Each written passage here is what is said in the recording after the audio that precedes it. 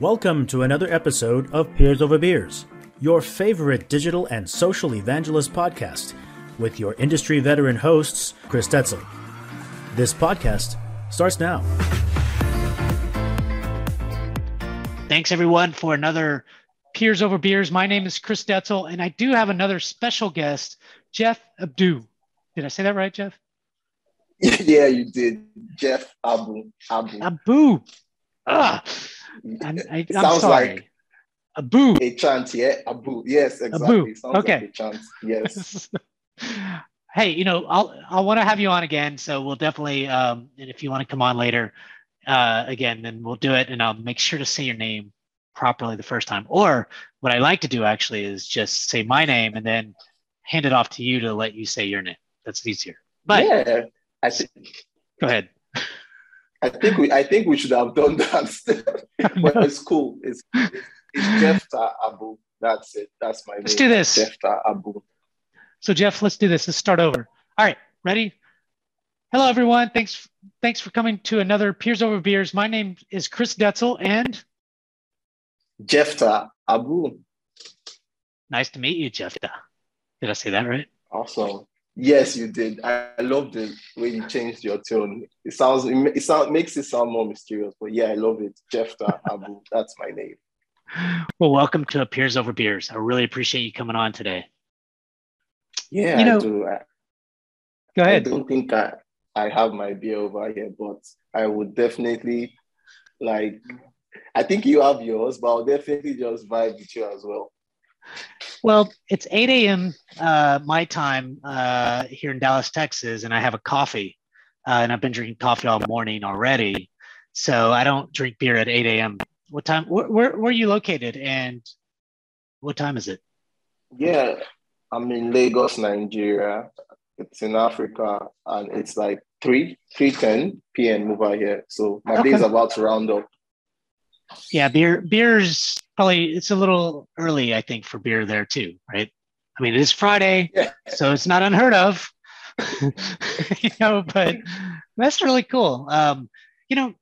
It's funny because I think you reached out to me about, I don't know, it was a month ago or so, about being on Peers Over Beers. And I feel like it's probably been about 6 months though, that you just came on the scene of the community space, or at least I started seeing you on LinkedIn, and, you've done a really good job of, socializing yourself and getting out there and, speaking and things like that. And, what's amazing to me is that you're fairly young in the community industry. But I mean, you've been kind of doing some of this for a while, but as a job, I think you're fairly young in that. But I think you've done an amazing job so far. So I'm really excited to have this conversation with you today. Whenever people always say that, I'm always like, wow, it's a humbling experience. And it just takes me back to the beginning. And something people don't know is that I'm very shy. Like, I'm the shyest person you ever meet. So it's crazy that I'm like all over the place talking, like being at events. And I realized that sometimes your passion overweighs like your character. So it's like, I'm too passionate about this to be too quiet. So I find myself like leaving my comfort zone daily. And I'm like, I always take a pause and be like, did I just do that? Did I just talk to that person? But it's like the passion keeps foiling me to like keep on going, keep on leaving my comfort zone. So yeah, it's fun as well, like meeting people, talking about what I believe in, and also teaching and also learning at the same time. I love that. And sometimes I think, I think we all, to move our passion forward, to move our career forward, to do things that we've never done before is always a little scary. But you know what? I think that if you continue to do those kinds of things, you will just blossom into, stay out of your comfort zone a little bit, and you'll blossom to be something amazing for yourself. You know what I mean? And I think that, to me, that's important because, as I kind of look at it, as just a little story about me is, I grew up in a pretty tough, my parents did drugs and drank, were alcoholics. So not Peers Over Beers, I'm not an alcoholic, but, so I, I didn't grow up in a great home or a great environment, but, if you persevere, you focus, you kind of get out there, I think that you'll be okay. And I love that. I love that story. So um, I know today you wanted to talk a little bit about how you include and the inclusiveness of, community and things like that. Tell me a little bit more about that. I'm very excited to hear it. Yeah. So in case everyone knows, or most people don't know, I'm very passionate about DEIB. So DEIB is basically diversity, equity, inclusion, and belonging. And I chose this part. Funny enough, I've been doing diversity, equity, and inclusion advocacy even before it was named, because I've worked with brands like from China, US, UK. So I've always noticed as a person of color, there was a special, or not, I won't use the word special, but there was a way I was treated compared to people from the US that I sort of internalized. And I realized that, okay, this wasn't right after a while. And I'm always talking about like, hey, I don't feel this is right. I remember I worked for one Chinese company, name withheld, obviously. And I told them that, okay, I feel like this is wrong because the ad they wanted to do was targeted towards Black Americans. And I'm like, I feel like this is offensive. And the person told me what I was saying didn't make sense. And I'm like, okay. Does it make sense? Yeah. Okay. And we got into a heated argument. And I'm like, bruh, this is not like right. And I always say I've always been advocating. Then I discovered, it was even recently I discovered that, oh, this is diversity, equity, and inclusion. Something I've been doing even when I was a child. Like when I see something that is wrong, I always want to speak up. And one of my favorite quotes ever is, if you stay silent in the middle of oppression, you have sided with the oppressor. So it's like there's no middle ground.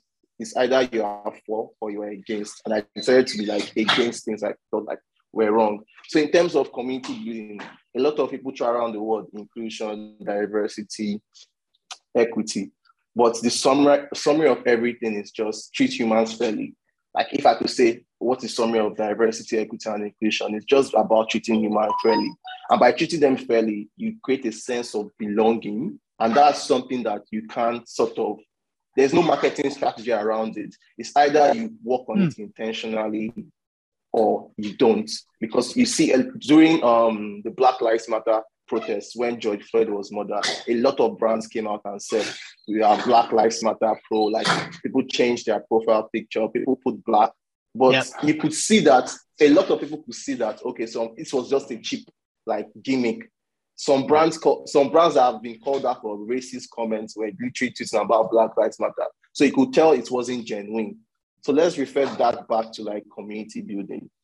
Like I've been in so many communities, and the truth about it is, I think there are reports to back this up. Most community managers come from the US. I think CMX report said about 70%. That was this year. Last year was 74%.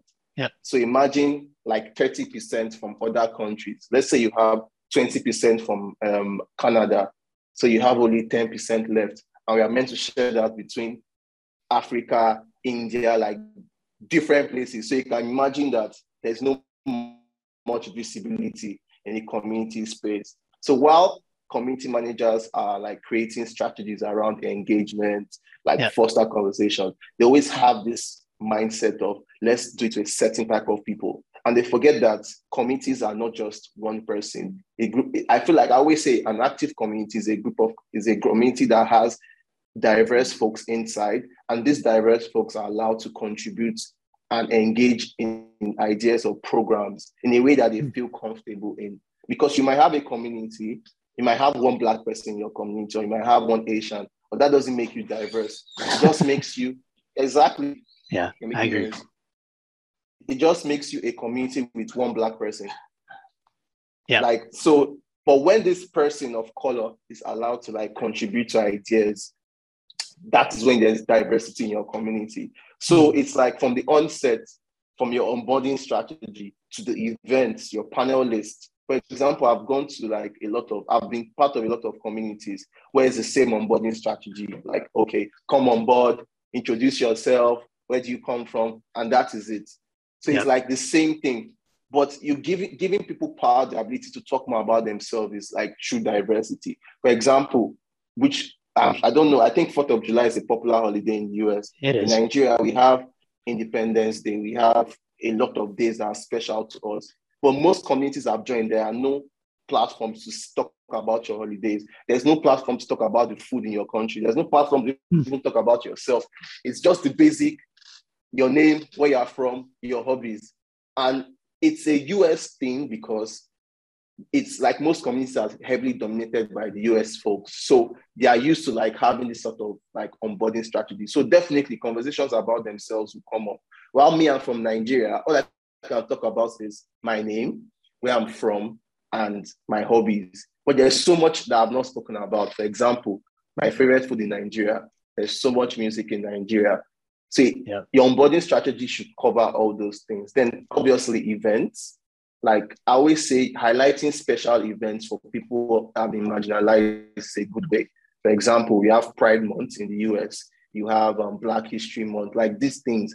And giving people ability to like celebrate these holidays in your community is also a good way. Like these are just some rough drafts that you can implement. Because if you want to actually be diverse, it takes a lot of work, like actual work. But yeah, I don't know if I answered your question or you did. We can talk about it further. No, I've been thinking about what you said, and I think that when you go back to the kind of the Black Lives Matter and how folks kind of really, to some degrees, to them they were standing behind, George Floyd, right? Like they didn't, they were against, police brutality and all that stuff, but maybe it was just kind of I think, and you tell me if I'm wrong, because you have to probably live this more than I do, right? As Caucasian, I can't easily just I can only listen more so than than give a direct opinion. But what it felt like to me was, yes, I think there was a lot of on the surface stuff. They just kind of want to look at, hey, Black Lives Matter, that's great, and that kind of stuff.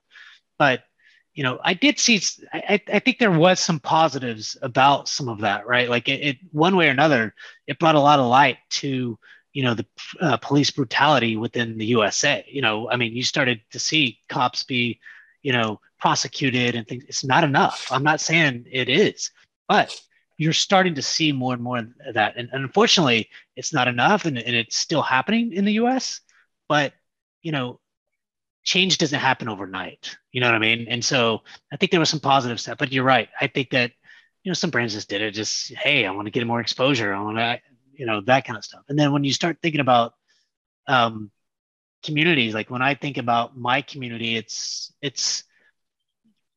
I don't want to give an excuse. I do feel like it's a little bit harder because when you think of the tech industry and things like that, I don't go out of my way I don't care what color somebody is. I just try to welcome people in however they are. And you're right. Some of that stuff that you're saying is, some of these tactics that people derive from, hey, what's your name? Where are you from? Okay. What do you do? That kind of stuff. I mean, it's very the basic, on the surface. Yeah. So I don't disagree with anything that you said. I mean, I think it's very interesting and very, and I like how you're kind of bringing this out. And the other piece is, I thought that for a long time when you said, most people that are community managers, for example, have been in the US. And that's been for a long time. And just say recently, it's probably the last 2 or 3, maybe 4 years, you started seeing community manager roles within, UK or a little bit in France or, in India, you're starting to see it now, but it hasn't been all that much, except for recently. You're starting to see it kind of take off, and you being kind of the first, and it feels like first person I know in Africa. In Africa, it's huge. Yeah. Can I tell you something funny? Not actually funny, but mind blowing. We have over 4,000 community managers in Nigeria, just Nigeria alone. So I think that's a lot. And it takes me back to why I even started being like so active in this space. We have over 4,000 community managers, but we have only like 10 or 15 that have global positions. And it's not even a matter of like talent or skills, because definitely these community managers have it. But in terms of like exposure and what companies are used to, because I called out a report earlier that there are community managers in Nigeria that rather than classify these community managers under others, because you have US, you have India, you have others. So others is like a survey you did, and community managers in Nigeria filled it, but they weren't enough. So you just classified them as others, which I felt the word was very wrong. And it still brings us back to like inclusive language. Because if a company sees this, they automatically think there are no community managers in Nigeria or even Africa. And I'm just telling you now, I'm sure you're learning, we have about 4,000. Like, that's a lot. And even more. That's it. So it's like, why are we not having the roles? I'm like the first person that I know of that is so active in this space. When it comes to community management, I think in Nigeria, DevRel is like the most popular. Like you can see a lot, but for actual community managers, you can't see people that have global positions. And it's changing. People are starting to get educated, like with programs like CMX Masterclass, C School, like Uncommon, like these communities, like you are seeing every day. I'm in CMX, it's like it's a community for community managers. I see more and more Nigerians joining, and it's like I might have touched someone without even realizing it, like by being this active. So it's like we have the community managers, we have the talent. So it's like, how do we now get people to know that there are community managers in Nigeria that are talented? So that's when the issue now comes up. That's when we have this event, we have these programs, we have this like talks about, like, I'm sure, like if I tell anyone that 4,000 community managers, I'm like, wow, really? And that is just in one country in Africa. So imagine like Ghana, Togo, South Africa, or that I've met literally community managers from all around Africa. So it's just funny when I hear people say there are no community managers in Africa. I'm like, hey, we have over 4,000 in Nigeria. We at least that's interesting, because that's not really well known, and maybe it's not well known in the US anyways, right? I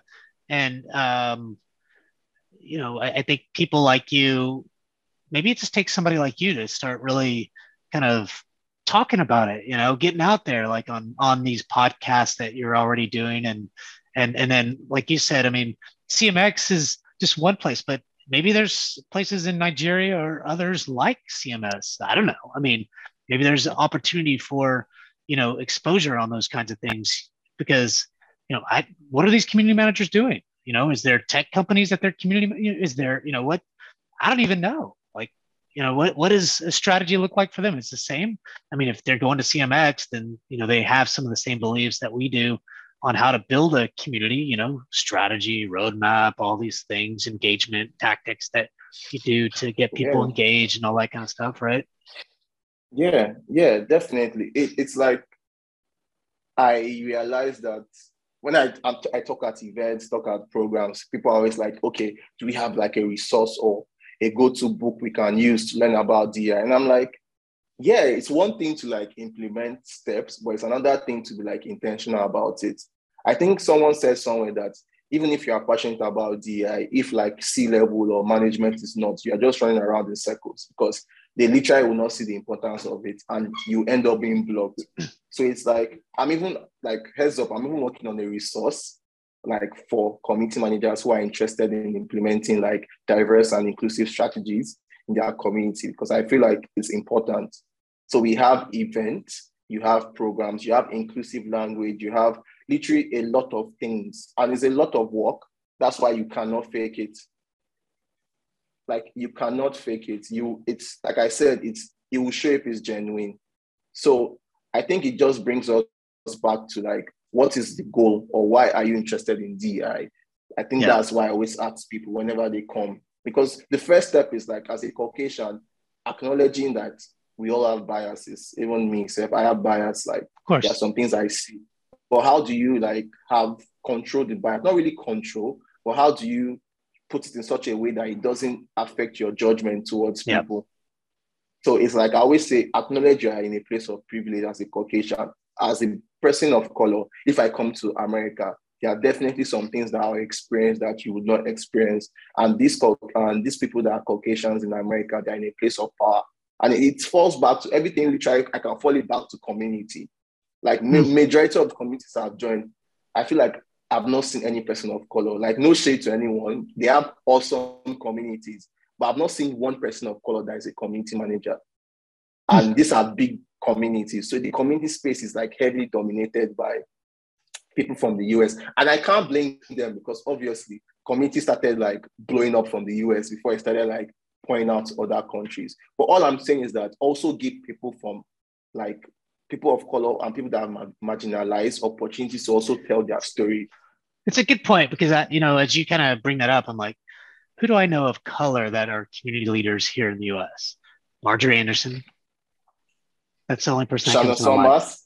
I know like a lot. Shanna, Marjorie, Ronald, Victoria, Ashley. Like these are people like I just started Ashley, being active. yep. And I know who she is. They're less than 10. Yeah, they are less than 10.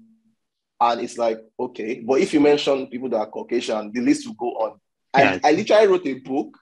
I don't know if you saw it, a book on like builders guides for community managers that has all the resources you need. And as I was compiling the list, I could see the difference. Like we have over like 30 community managers that are Caucasian, and we have only like 6 that are of color. So it sort of shows you. I have to tell you a story, and I think this is relevant to our conversation. Is like when I look at, so I live in Dallas, and we have communities of runners and everything else, and I own this one group called Dallas DFW Running Group. I think there's like 3,500 people and things like that. And there's this one guy, he always posts about, some of his running experiences. He's African American, and he's part of this other running group because mine's just more of a Facebook group, and we don't meet or anything like that. It's just kind of try to inspire each other. But I was looking at the group that he actually goes run with, and it's rare, to see just a whole group of African American runners. Like I would say 90% of it, and there's like 40 or 50 of them getting together, running together. And I was like, wow, the groups that I'm part of, yes, there's all different colors, but it's predominantly Caucasian. You know what I mean? Yeah. And I thought, so I thought that might have been relevant to, I was thinking about that because I knew we had this call coming up, and I thought, how can I do a better job specifically in that group, to promote diversity, inclusion, and things like that? Because I just post running stuff, and I don't care who comes in, right? But I probably could do a better job of promoting these people that are of color and things like that to see their experiences and stuff like that. And I'm sure I don't do enough, and I'm not sure of a strategy on how to do that in my own, B2B community that I run at Reltio. You know what I mean? Yeah. So, it's definitely piqued my interest, and probably will read that resource to get that better for me. Yeah, it will be out. It's definitely be out next month, so early, like June, early June. And when you're talking, it made me think of a common misconception everyone has about DI. Like especially in the US, once you mention DI, is looked at in race, like racial identity and ethnicity. Like, okay, DI in the workspace. But as I'm on this journey and I'm talking to people, I realize that diversity means a lot to a lot of people. Yeah.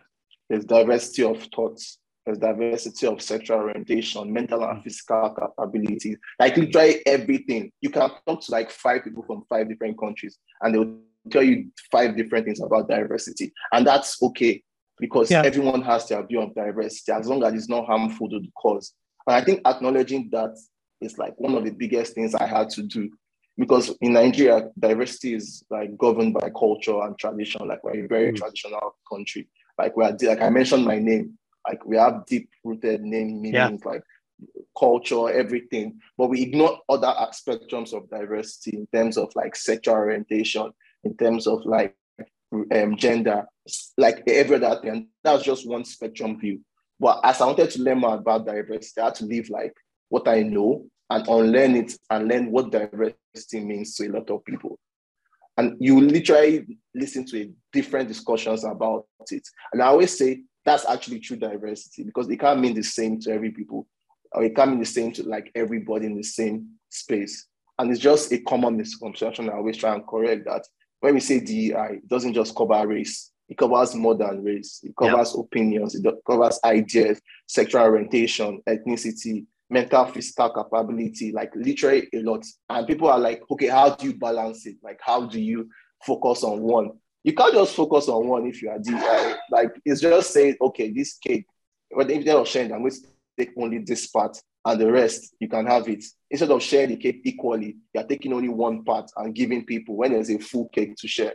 So it's like acknowledging that it's so much more and focusing on it as a full spectrum is like key. Because you cannot even cover it if you say, okay, I want to be diverse and go across all spectrum, but acknowledging like, okay, we have a person of color in our community, or we have someone that's neurodiversity in our community, like inclusive language. How do we create it for people that have like mental and physical deficiencies or like things like this? It's like key because people just do, okay, it's race, people of color enter our community. There's a checklist, and it's so easy to checklist. Yeah, like we have one person in Africa checklist. We have one person that's African American checklist. But you have literally, I always said, you have literally just done nothing. It's just you're just a community that has an African, or a community that has an African American. You're not diverse. Yeah, you got me thinking, and I think that it feels hard to do. One, especially when I think about my digital community, like I don't always have conversations specifically with a person that posts a question into the community, regardless of their color or whatever. And if I do see that, maybe they are from another country or from, African descent or something, oh, that's interesting. But, I'm not calling them to get to know them. I'm not, so I think it's a challenge when you think of if all you have is this digital community, which, I do have webinars and we do speak, but it's not like one-on-one. You can't have a one-on-one conversation with thousands of people, in your community. But I think you can be cognizant of that. And I think maybe I don't know what I don't know, but I'm thinking that,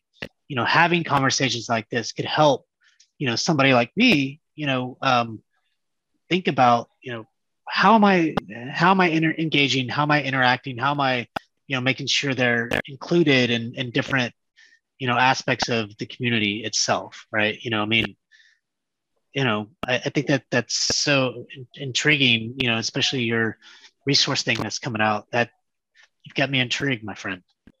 So yeah, it's like you don't realize, like in the community space. I think recently the truth about it is that community management just started becoming like a thing in the last 4 and 3 years. And it's like I've been in tech for like 6 years, and even in tech, it's heavily dominated by Caucasians, like heavily dominated. True. So there was a need for diversity, like to present. I don't disagree with that. Voices. I mean, there's a big need. We even at Reltio and every other tech company I've been at, trying to get more diversity in it has to be an effort. You have to think differently now, because if you don't, you'll just hire the same people that look like you. You know what I mean? And you don't even think. I mean, like if you think about the NFL today, for example. And most of the coaches are Caucasian, most of the players are African American, right? like if you and owners for sure, for sure. NBA is like one of the biggest ones I've seen. Like NBA is one, So, but you are starting to see that come out slowly but surely. But they're having to put an effort into saying now. Every single team must have, I don't know if it's an offensive coordinator or defensive coordinator that's African American. Period. You know what I mean? Or some kind of. And so but they're putting those efforts in there because there's not enough, and it's obvious, right? You look at the tech space, especially, lots of Caucasians there, and not enough African Americans, women, even women. And that kind of stuff, you just don't see it. Even us, we've had to make an effort to start saying, okay, X% is not enough. You know what I mean? And so we have to, and we call it out now, and so, you are slowly but surely seeing it move up, but it's not fast enough, and it could be maybe, and I'm not sure, is there enough African Americans or women in the tech space that can be more technical and things like that? I think they're starting to be. I think they're, and so we have to go after that, So I don't disagree. And it is it's so amazing because it's like people of color and women are like taking it upon themselves to be vocal. It's like we're not waiting again. Like, okay, we want to like be vocal. So they're creating initiatives like women in tech, women who code, and these women are giving other women the opportunities. Yeah. Because it would have been different if it was like a white man that was in charge of women who code. You probably like literally you'll be filled with like white women. But you see that all these organizations are usually like governed by women of color. In terms of DEI, it's something that you see, like check it out. People that are like advocates for DEI, most of them are usually people of color. They're usually like marginalized people in the LGBT community, because they have taken upon themselves and they know what it feels like to be like segregated or marginalized. So they're like, I don't want this for anyone. Like, I want to be better. And it's the same with me. Like, if I'm telling my story because I've experienced this, it's different if I was telling it based on hearsay. And I've spoken to people, like my days are always feel talking to people of color, people that are in the US. So I'm able to get a glimpse of this is what you go through. Like in the community space, there are some conversations as a Black person I cannot have, because it's like, you will not understand if you have not walked in my shoes. But if I meet another person in Nigeria, I can try to talk to you about it. So when you have like these certain strategies in place, imagine like having a sub-community for African Americans. Definitely, human beings naturally gravitate to people they are used to or what they are familiar with. So if you come to a setting or a party and you see a white person and it's the only white person there, automatically your mind will go to that person and you literally go there because you are familiar with it. And it's difficult to like go out of your comfort zone. And the same with community. Like if I'm a person of color, if I'm a Black person and I join a community and I see only one Nigerian, I'll go to that Nigerian. Yeah. So it's like in the community strategy, how do you create it in such a way that even when the person goes to that Nigerian person, two of them or the group can still share with like the major community? And that's when subgroups come up, like subgroups for women, subgroup for people of color, people of the LGBT community. And it's like I think that's a quick tip that anyone can even take right now. That's a good like point. Just having subgroups when you have enough members and engaging them in conversations. No, it's such a good point. I think you're right. I mean, it feels like, or for the most part, those people that are creating those groups, like, coding for women, or women that now code and they want to teach other women how to code. And those kind of movements are most likely not going to be Chris Detzel trying to teach women how to code. Not to say you can't have men or whatever teaching women how to code, because I mean, that's part of it, but somebody's got to lead that movement. And it would be kind of weird for a man to lead that movement in a sense, right? And same thing. It used to be so weird because he will not have he has no experience what it feels like to be a woman who has been like told, okay, you can't do this because you're a woman. So it's that, I think that's what drives like people that are passionate about DI. There's this like energy or there's this, I call it inner energy or inner like spirit of when you have been in that space and you're like, I don't want anybody else to experience it. So it fuels you to like become active. I mentioned before in this interview, like when you started, that I'm the shyest person you ever meet. But here I am talking about with you, talking like I'm literally on stage every day. And it's because I know how it feels like to be a community manager in Nigeria. So I want other community managers to like get that opportunity. So I have to like come out of my comfort zone every day. I have to like do more to like have these conversations, because I'm sure like you literally just learned right now that we have 4,000 community managers in Nigeria. Imagine like talking about this on all your platforms. Someone somewhere will hear, I'm like, okay, we want to hire community managers. What about Nigeria? Jeff mentioned it. And that's why these kind of conversations are very important. I agree. I love these conversations, and I'm intrigued, and I have a lot to learn, and I appreciate you bringing this to the forefront, man. I mean, you're leading the movement, or at least trying to lead the movement, right? To let people know Nigerians. There's tons of community managers out there. There's it's not just you. So, Yeah, I'm not the only one. yeah, but like as I kind of think about it, so that to me is you're mentioning a report earlier around, hey, 70% of the people today that are community managers are in the US. And that means 30% are elsewhere, and you can imagine Nigeria, they probably weren't even thinking about that. You know what I mean? Or maybe there's a 0.5% of whatever they were thinking, and the rest are in Europe or something like that, or UK. And I think I saw that report. I can't remember, but there's 4,000. So, if there's 4,000, that means, I mean, how many are actually in the US? So I Yeah, don't think they were counting that number um, of community managers, leaders, and things like that. So this has been super intriguing, and I appreciate you coming on today and bringing this up. Anything else kind of on your mind, or you I said a lot, feel man. And like by the way, your passion is amazing. I love it. I love it's more than passion. It feels like it's a love. It's you gotta get it out there. Like you're just telling people, like and I love that about you and I think that's what it takes. It's also hard. It's going to be about consistency and continuing to tell that story and continue to get out there. You're doing a lot of things right now. If you're doing it from a year from now, because that's the hard part is to continuously do something over and over to get that word out. And you are making a difference, and I mean, I'm seeing it. You're on here and, and you're on other podcasts and you're speaking in other places and getting the word out there. So, good for you, man. I mean, and for somebody that's shy and not, used to doing something like this, you're out of your comfort zone. But I think we talked about this earlier. I don't know if it was on the show or the pre-show, but you got to push yourself. Whether it's a business, whether it's some cause that you're focused on within the community. This has been inspiring to me, man. It's not something that I'm really, I don't think about it a ton. To be honest, I mean, I have thought about it, but I don't really take action, to be honest, and I need to.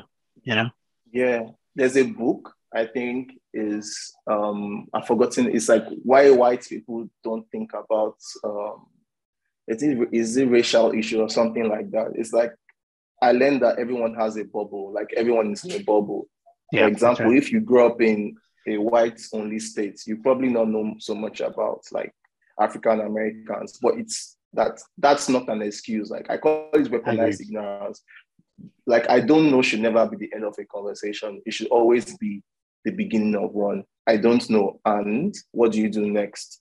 Like how do I become more learned? How do I go out of my way? And like you said, it's not everyone that wants to make the efforts. Like people love their comfort zone. Like it's not Yeah. easy.